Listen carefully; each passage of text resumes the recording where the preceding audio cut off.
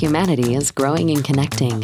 Tomorrow's world needs more energy from more places. But to find our net zero future, we must overcome the natural constraints of many new energy sources. This is the Energy Transition Solutions Podcast, where we look at the energy challenges of modern life and the innovators finding solutions. Join us for a low-carbon, high-energy conversation with your host, Joe Batir. The views of the host are his own and should not be viewed as those of any business, corporation, or government entity.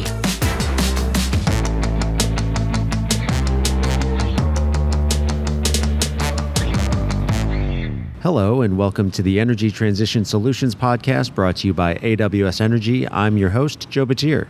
This is the show where we bring you low-carbon, high-energy stories from the people solving the energy challenges of modern life. I am here today with Susan Nash, Director of Innovation and Emerging Science and Technology at the AAPG. If you're not a geologist, you may not know what AAPG stands for and why they have a Director of Innovation. I'm excited to finally get Susan on the podcast to talk through what AAPG does when it comes to finding and promoting innovation in our energy space. So Susan, thank you for joining me on the show today. If you would please share with me and the audience your background and the easiest question for the interview, what is AAPG? Okay, great. Well, this is a challenging first set of questions, but I'm really happy to do so. So, first of all, thank you, Joe.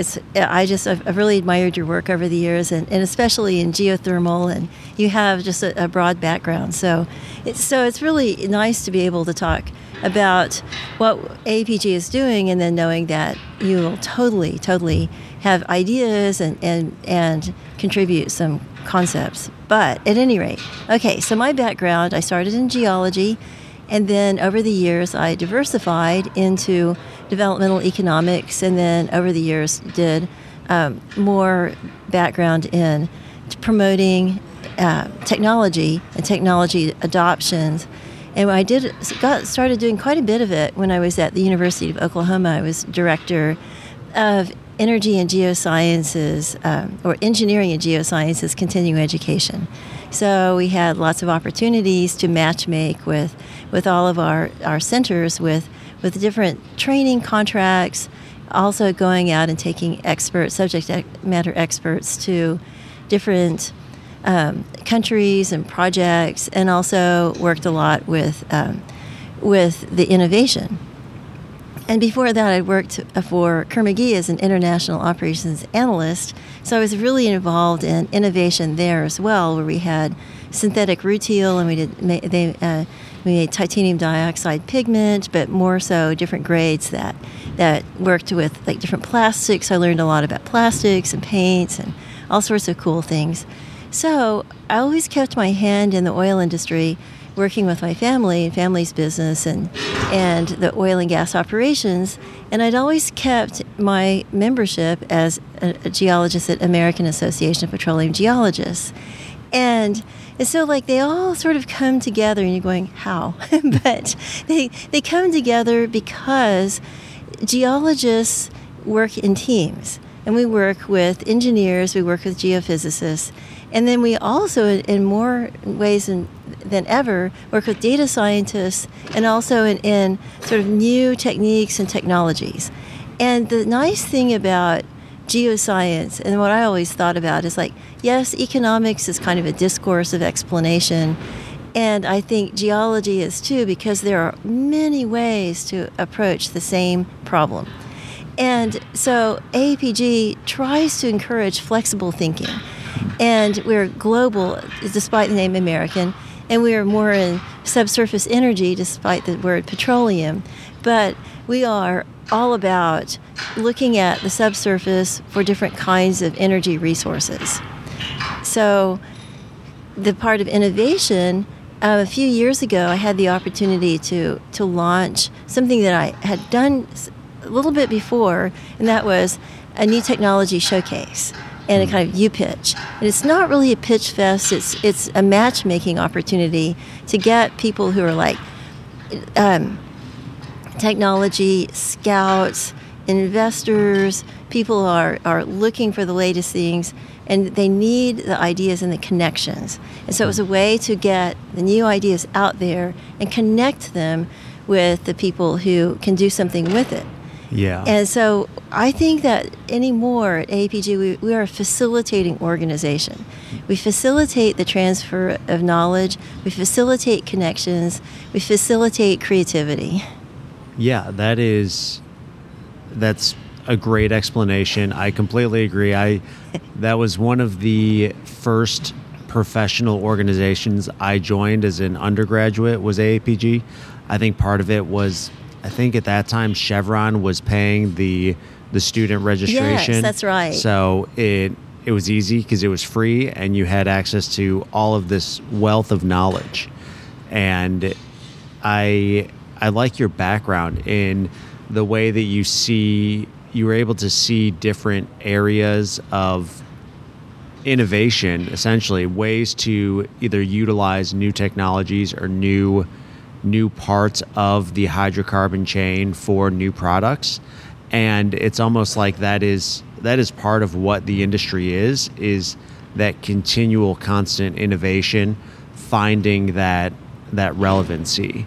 So I think that you've kind of already answered it, and now I've just already answered it, but just to make sure I am saying it right, why exactly, so your role as Director of Innovation in emerging science and technology, why do you think AAPG needs some role like that, and what are some of those key things that you do in that role for AAPG now? One of the things I think is the most exciting thing about it, and I just love it, is that I'm constantly scouting. And I'm constantly working with all of our different events, our partner events. Like right now we're at NAPE. You can hear a little bit of clanging in the background as they're dismantling and getting ready for the next event. But NAPE, we're one of the founding organizations of the North American Prospect Expo. And it's annual. It attracts between 8,000 and 10,000 people. And that's kind of on the selling of like land and getting the rights to drill, etc. So that's one of our partner events, and I love it because it ties back to my early days of trying my hand at leasing and thinking, I need to leave it to a professional. but at any rate, I'm good at paying the highest bonuses possible.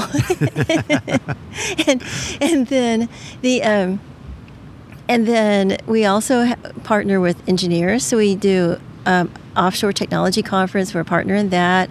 IPTC, that's in international, lots of international events. And we're partners with geophysicists, and we have a number of joint events. And so what I do is I work with the volunteers, and I suggest topics, suggest people, suggest different kind of consortia or different groups that are emerging. And then it really kind of helps act as not just a catalyst, but actually kind of like create a scaffolding for a lot of the things that we do. And I just want to say also that it's good to work with the volunteers.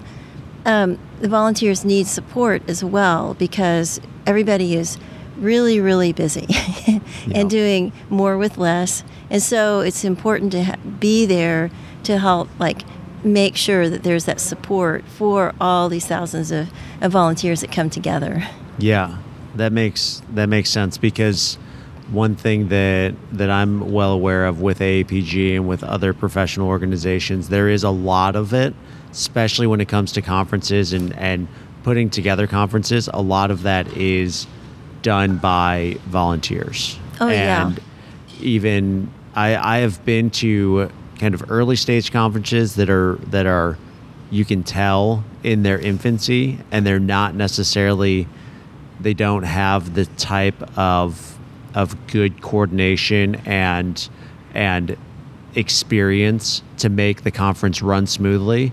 And then I've been to others that have been fantastic. Everything runs like a well-oiled machine, and you feel like you are, when somebody says show or event, to call a conference, like it really does feel like you're putting on this beautiful, amazing professional production, and you are learning a lot, and you are getting excited about whatever that conference is for. So a good conference can really make or break a season for an industry. And yeah, that's true. So it has so much with volunteers, and then I guess with you and somebody there that I guess you could almost compare your role as the company man, making right. sure everything is going forward. How do you, since we are at NAPE, one question with NAPE being really the tagline where deals happen, and it's really focused on doing deals. How do you see NAPE as fitting into this larger energy transition and new technology and innovation narrative? That's a really good question, because NAPE is really changing as are economic opportunities. So, for example, how do you lease land that's used for solar? How do you lease land that's used for wind? That's part of the land professionals' role. But then there's some really interesting new areas. For example, there's going to be on the showroom floor a pavilion for Bitcoin mining. And so what it's doing is it's basically creating opportunities. The idea is to find people who have stranded gas assets. And a lot of times the companies are not interested in producing it, but it's just sitting there, or it's being it's kind of shut in. And so here's an opportunity to, instead of flaring or instead of just having it sort of leak into the atmosphere, to do Bitcoin mining, use it to generate electricity to power the servers, and then just do that highly energy-intensive work right there. Okay. Yeah, so it's the idea of where deals happen, and that's something that people talk about is, what do you do with all of this natural gas? How do we reduce flaring? Now we are physically having the miners, the Bitcoin miners, who want cheap, reliable, consistent energy, and we've got all of the producers who are all on the showroom floor as well. Now they're in one room, and you can actually make that deal. Exactly. And that's not something that would have existed, say, 10 years ago. Exactly. And another thing, too, to think about, so a couple of really interesting metrics. There's been a lot of consolidation. And so what happens in all this consolidation? One of the metrics is that the number of active operators has shrunk by 50% since 2019. So that means that not only did a lot of small operators just give up, their assets were acquired by somebody else. And so that means that there are a lot of mergers, consolidations, acquisitions. Every single time that happens, there's going to be a reevaluation of the assets. And there's going to be a reevaluation of other beneficial uses. So are there abandoned wells that can be converted into geothermal? Are there some opportunities for lithium brine mining? Are there opportunities for one specialty in, like, say, they can deal with H2S that's produced in conjunction with Smackover? Then that specialty say, hey, your lithium brine mining idea doesn't have to kill you. We know how to deal with the H2S.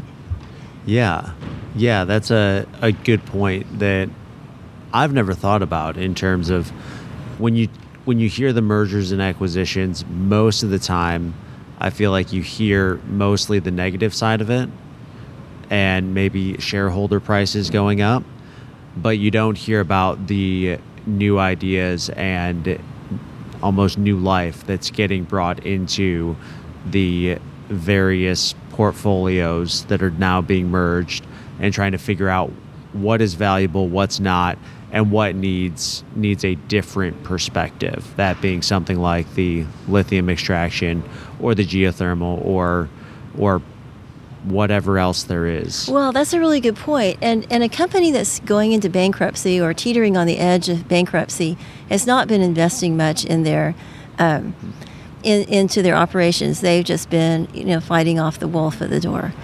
And then, so basically, like, this is a case I found out of today. Diversified Energy purchased Tapstone in the Mid-Continent, and they also purchased ConocoPhillips. They got their assets. Well, what they found is when they bought Tapstone had a lot of old Chesapeake properties. And those Chesapeake properties had been neglected, and they could not afford to operate them anymore, so they were just shut in. So they basically got hundreds of free shut-in assets. Wow.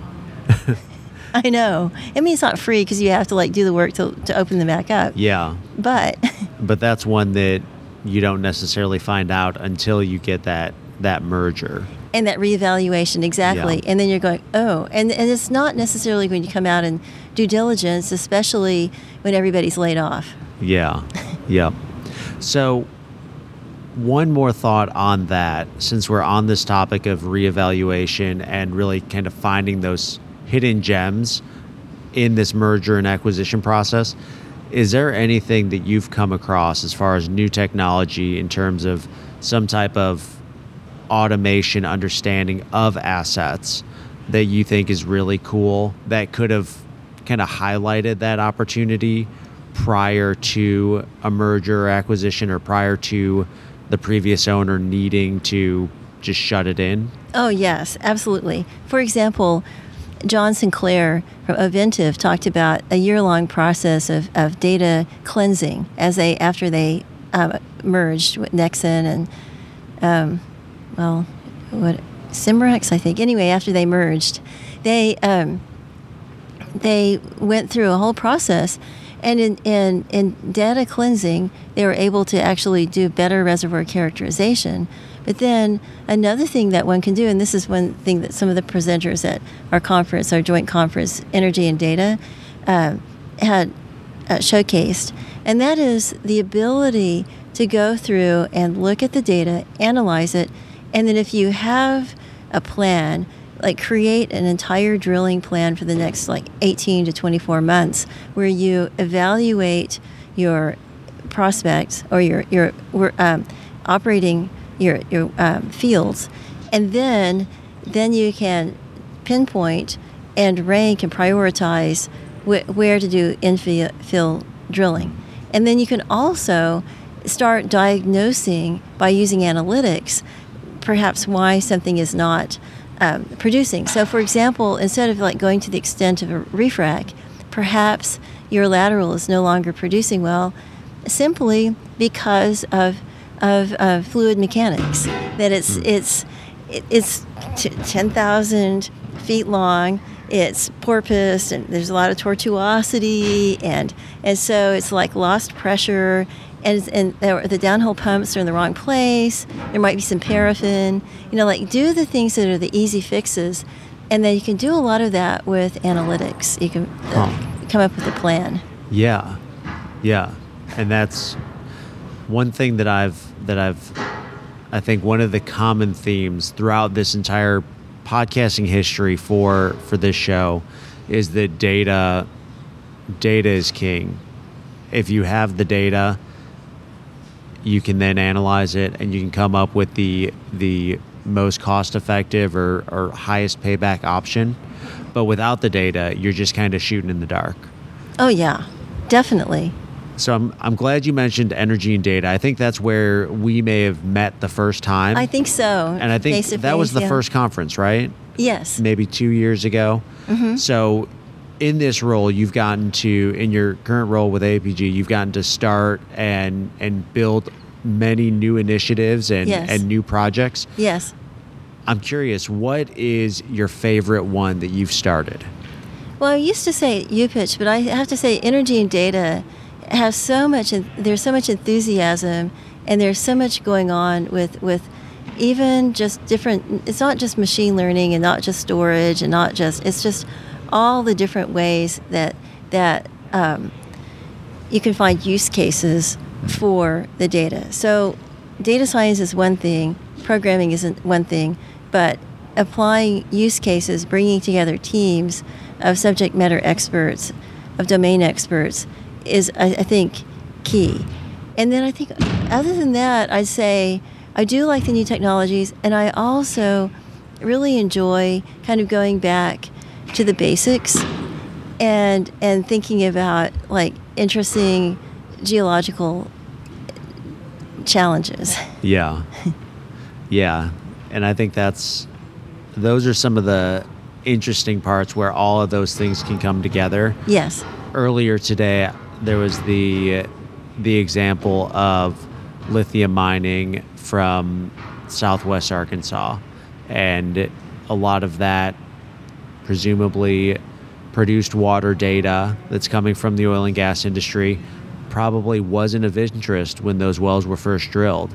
But now you can start piecing together that puzzle. And ultimately that becomes a resource characterization question. And I think that was the same thing that we heard in the first talk from Molly Turco, saying that these hybrid plays, and ultimately the way that, because we're almost frack happy, we want to go and we want to frack everything and just blow the rock to smithereens and then assume we're just going to be able to get flow out of it.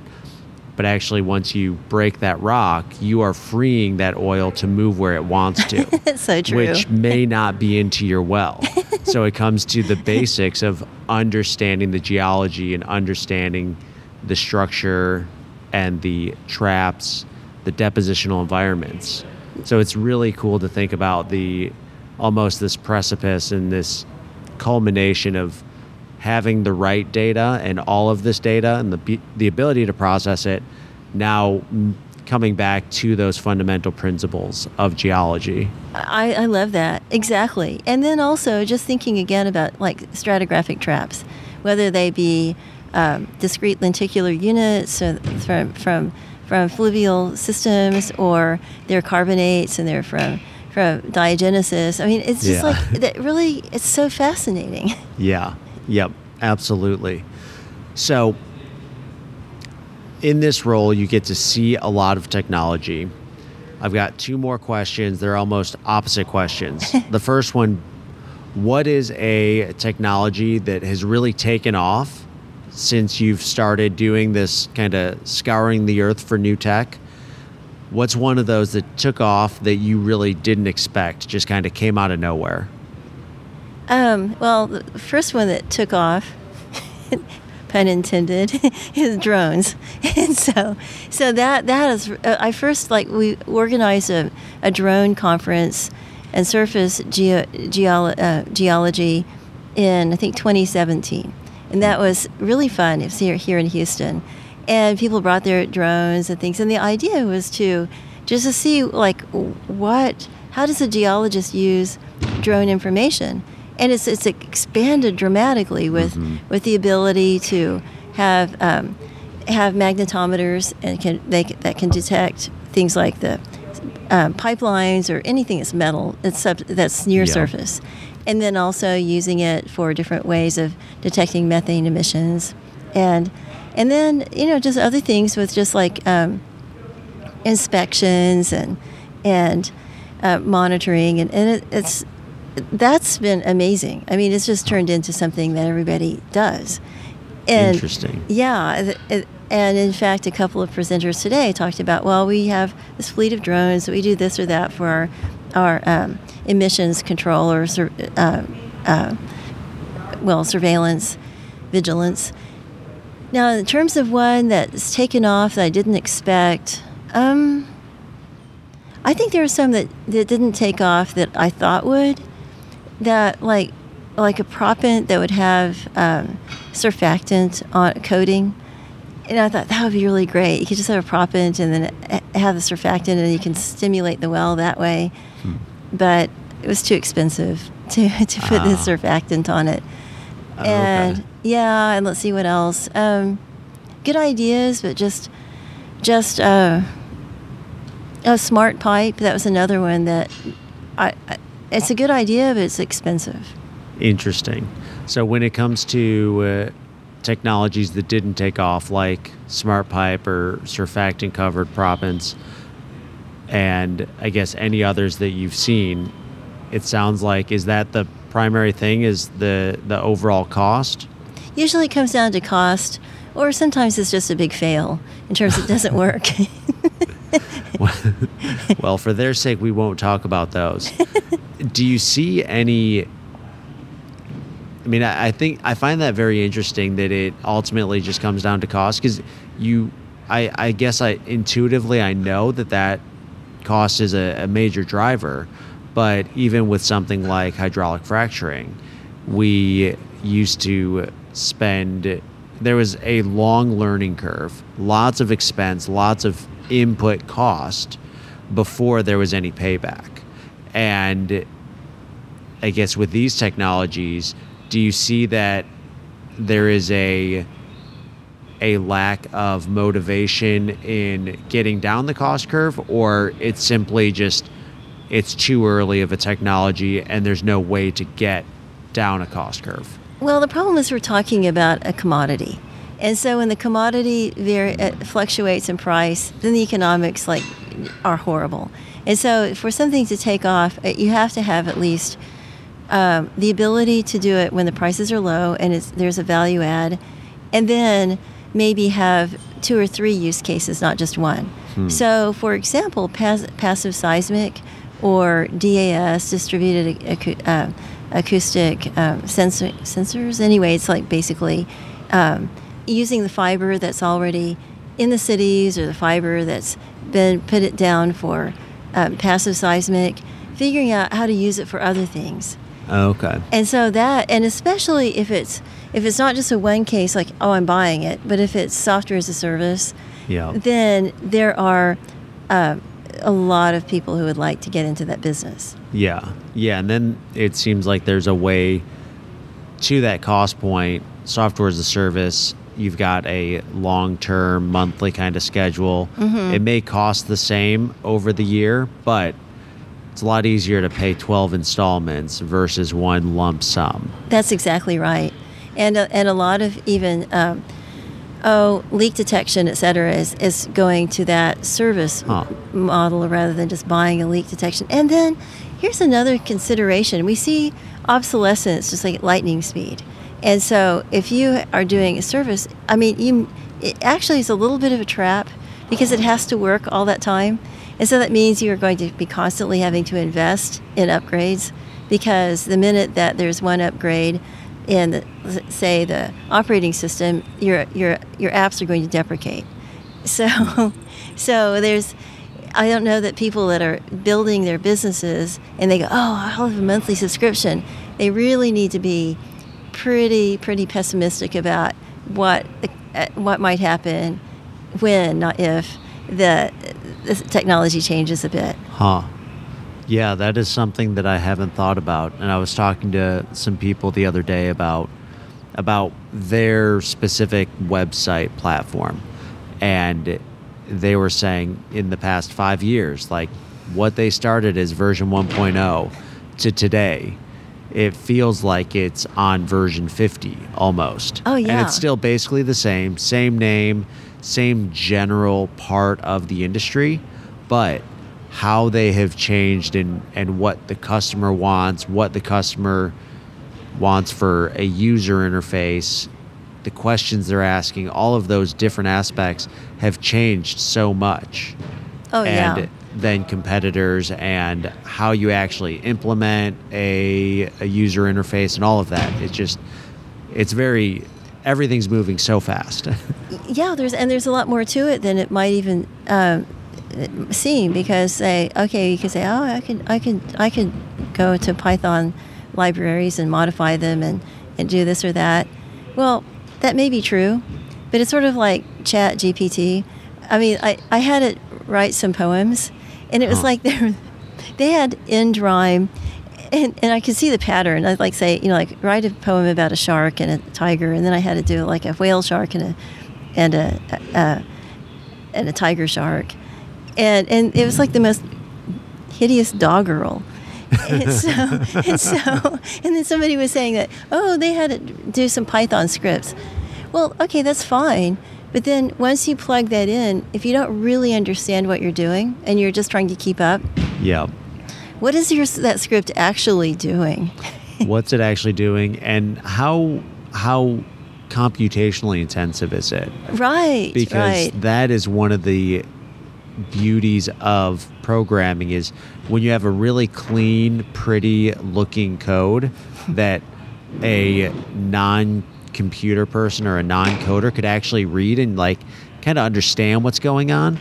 That is where the real value is. Oh, definitely. Yeah. Yeah, I've done my share of coding a long time ago, and I'm good at doing unintentional things and long, complex things that relate back to subroutines. And Yeah. Well, I think it sounds like we might be getting kicked out soon, and we've covered a lot of really interesting stuff. So I want to transition into my final questions. Okay. These are the ones that I ask everybody. The first question being, what is a favorite book of yours that you would recommend? Okay, so that's hard to say. Okay, so I've actually revisited this. Small is Beautiful, Beautiful by E.F. Schumacher, and it's applying Buddhism to technology, and the idea is he coined the concept appropriate technology. So, like, you don't put in a mega project when one piece will break and it will bring it all to a grinding halt. To like, it needs to be like smaller projects that are sustainable, that are work with communities and community level with community involvement. Very cool. That sounds very appropriate right now, and I am fully on board with the idea of small, modular, locally sourced.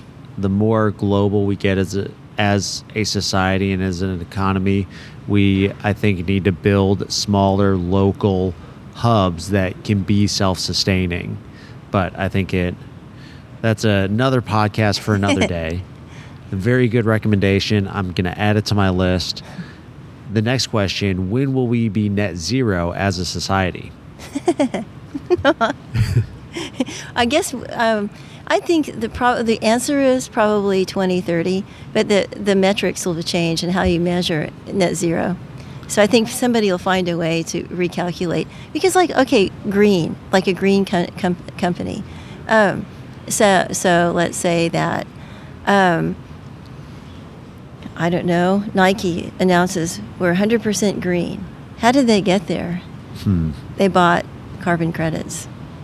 So I just think it just depends on how you calculate it. Interesting. Yeah, I see what you're saying, and nobody's ever answered that way and been that optimistic. But it sounds like it's not necessarily optimism. It's math. It's math, and will it be what we think net zero is? Yeah. Now? I don't know. Probably not. Yeah. That's another one that I feel like there's a lot more we could discuss there, and I almost want to, but because essentially what I hear you saying is that there's this discussion right now, kind of in society, in media, in all of that, about the narrative and changing the narrative and what that means to change the narrative. And when it comes to net zero, I think what you're pointing out is that there's been a lot of discussion. There's been different terms that have been coined throughout the past 20, 30 years. Whenever we started talking about the climate and environmental footprint and all of this. And every time we change the term, the narrative changes with it. And now it seems, what I hear you saying is that you think the narrative is going to change in the near future so that somebody figures out how to be net zero, and all of a sudden that sets a precedent, and that's what people target.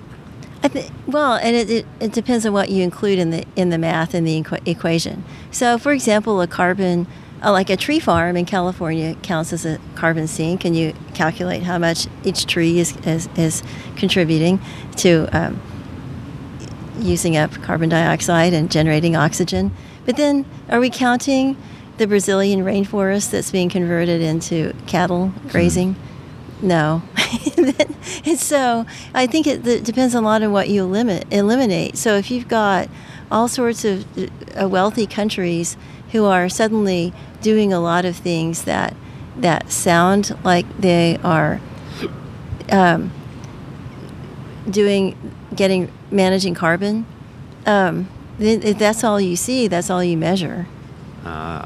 I don't know. This is a cynical. I know you get becoming cynical now. I think it's a very good point. And as somebody said again today, that when we talk about decarbonization, net zero, and these big lofty ideas, it is a societal.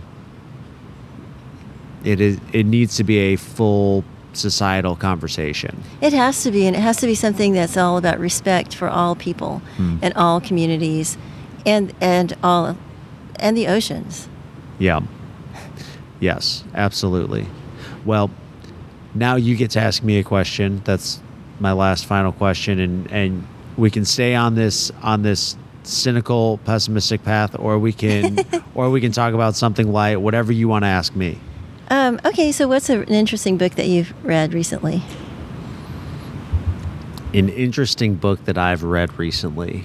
Or something that made you think. Yeah. So unfortunately, I haven't had much time to read lately, but I think it's the only book that I finished that wasn't geology related last year. It's called Outdoor Kids in an Indoor World. It's by Steve Rinella. Oh, wow. So I'm a huge Steve Rinella and Meat Eater fan, and this book is essentially talking about the idea of how do you raise children who, well, it really, the book is about how do you raise resilient children who are ready for living in a world that isn't just going to hand them everything they want or need. So it's about raising resilient children, if I haven't said it 5 times now. And it uses the outdoors and pursuing outdoor and spending time in the out of doors, pursuing different outdoor activities as that this is how he has done it and how his friends have raised their children, looking at things like gardening, fishing, hunting, hiking, camping, and other outdoor activities, and how he sees that as building character, giving them opportunities to fail, giving them opportunities to get hurt, hopefully not seriously hurt, but like you're going to go scrape your knee if you're out hiking. And through that, you're building character and you're increasing resiliency in the next generation so that they can go out and enter a world where you need to figure out how to be net zero, or you're entering a world that has 2 years of a pandemic which completely changes things like supply chain management and changes where you get your food, changes that maybe you don't eat eggs anymore because they're $8 a dozen. So I think that is a book that I really liked, and it really was the whole Outdoor Kids in an Indoor World. The name, I think, is really his view on how do you build resiliency and build character in your children. Well, what I like about it is that it's getting people to be like it's almost like geology. It's like actually having people interact with the tangible, measurable, real world. Yep. that you can fall from and bruise yourself on. Yeah. And it's like getting away from what I was kind of talking about, which is a cynical postmodernist view of like sort of like Michel Foucault's French philosopher's ideas of like, okay, well, it's all in meanings, and who decides what means what? It's the power system. Yeah. Yeah. Yeah. And to your point, it is very much the world that we live in and interacting with the natural world that doesn't necessarily care who we are or what we do. It is there. It is going to continue to be there. And it has its set course, and it's going to continue on its set course.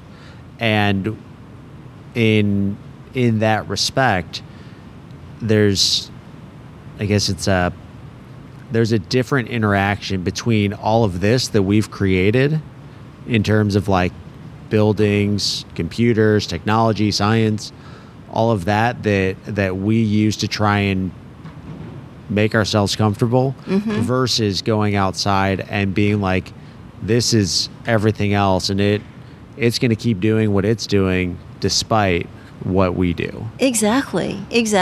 I love that. Yeah.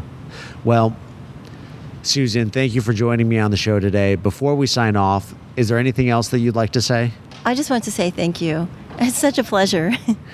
Absolutely. It has been so much fun. I'm glad that we were finally able to do this, and I'm glad we're able to do it in person, in real life. Oh, me too. I most often record on the Riverside platform that we record on. So it's fun to see somebody in real life and actually be having a real conversation. I agree. Yeah. I agree. Yep. Well, thank you again, Susan. And thank you, everyone, for joining us on this episode of the Energy Transition Solutions Podcast. If you're enjoying this show, share it with a friend and leave a review telling me what you're enjoying most or what you'd like to hear more of. If you want to hear more news and energy-related stories, we have all sorts of energy-related podcasts on OGGN. You can find them by connecting with us on LinkedIn or visiting oggn.com. One more thing, I have a quick favor to ask. I have a one-question survey that I want you to fill out. The link is in the show notes. Please go fill that out, and if you do, we can send you some stickers. Finally, if you have any questions, comments, corrections, or have a story that you would like to share, send me an email or find me on LinkedIn. And until next time, remember to keep it low carbon and high energy. Join us again next week for another low-carbon, high-energy story on the Energy Transition Solutions Podcast, a production of the Oil and Gas Global Network. Learn more at oggn.com.